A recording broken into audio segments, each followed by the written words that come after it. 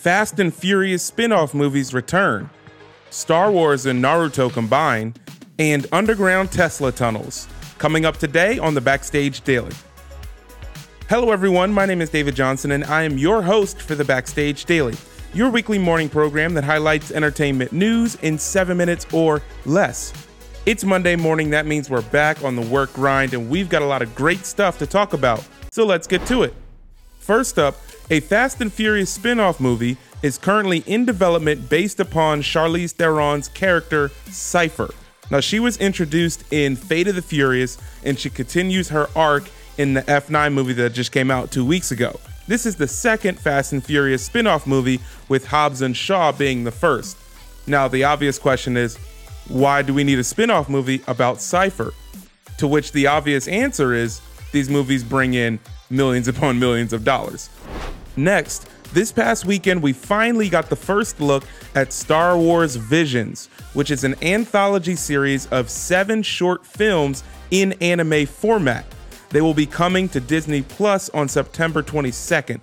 These films will vary in genre from a Star Wars rock opera with Boba Fett in the lead role to a Western lightsaber duel that's akin to a gunfight at the OK Corral. Staying in the Star Wars world, Brendan Wayne, who is one of the stars of The Mandalorian, and director Robert Rodriguez, who has directed a couple episodes from season 2, they have released an update regarding the Book of Boba Fett coming this fall. Now, Brendan states that the Book of Boba is much grittier than The Mandalorian, and director Robert Rodriguez describes the series as all killer and no filler.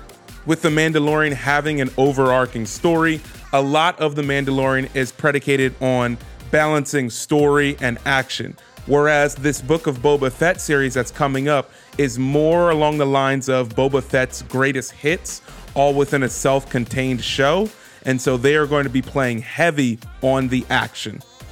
Moving on, HBO stated that they will not be bringing back Lovecraft Country for a second season.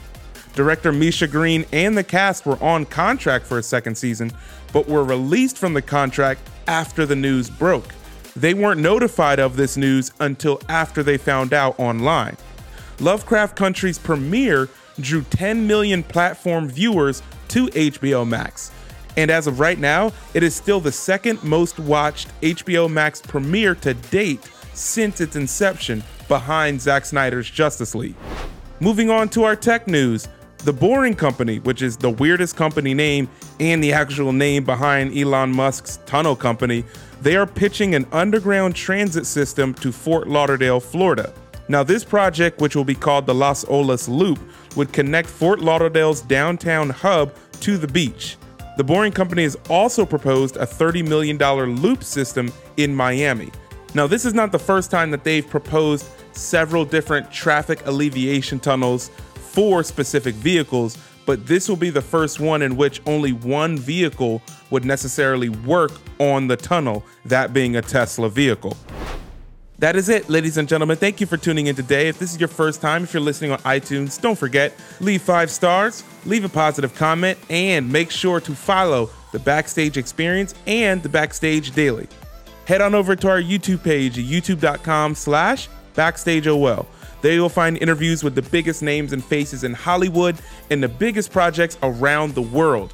This week, we have the entire cast of Marvel's upcoming action film Black Widow. So make sure to follow our YouTube page. Make sure you're subscribed because you do not want to miss those videos. If you'd like to follow us on our social platforms where we talk about different breaking news, virtual screenings, different contests, and giveaways, make sure to follow us at Backstage OL on Facebook, Instagram, Twitter, and Twitch.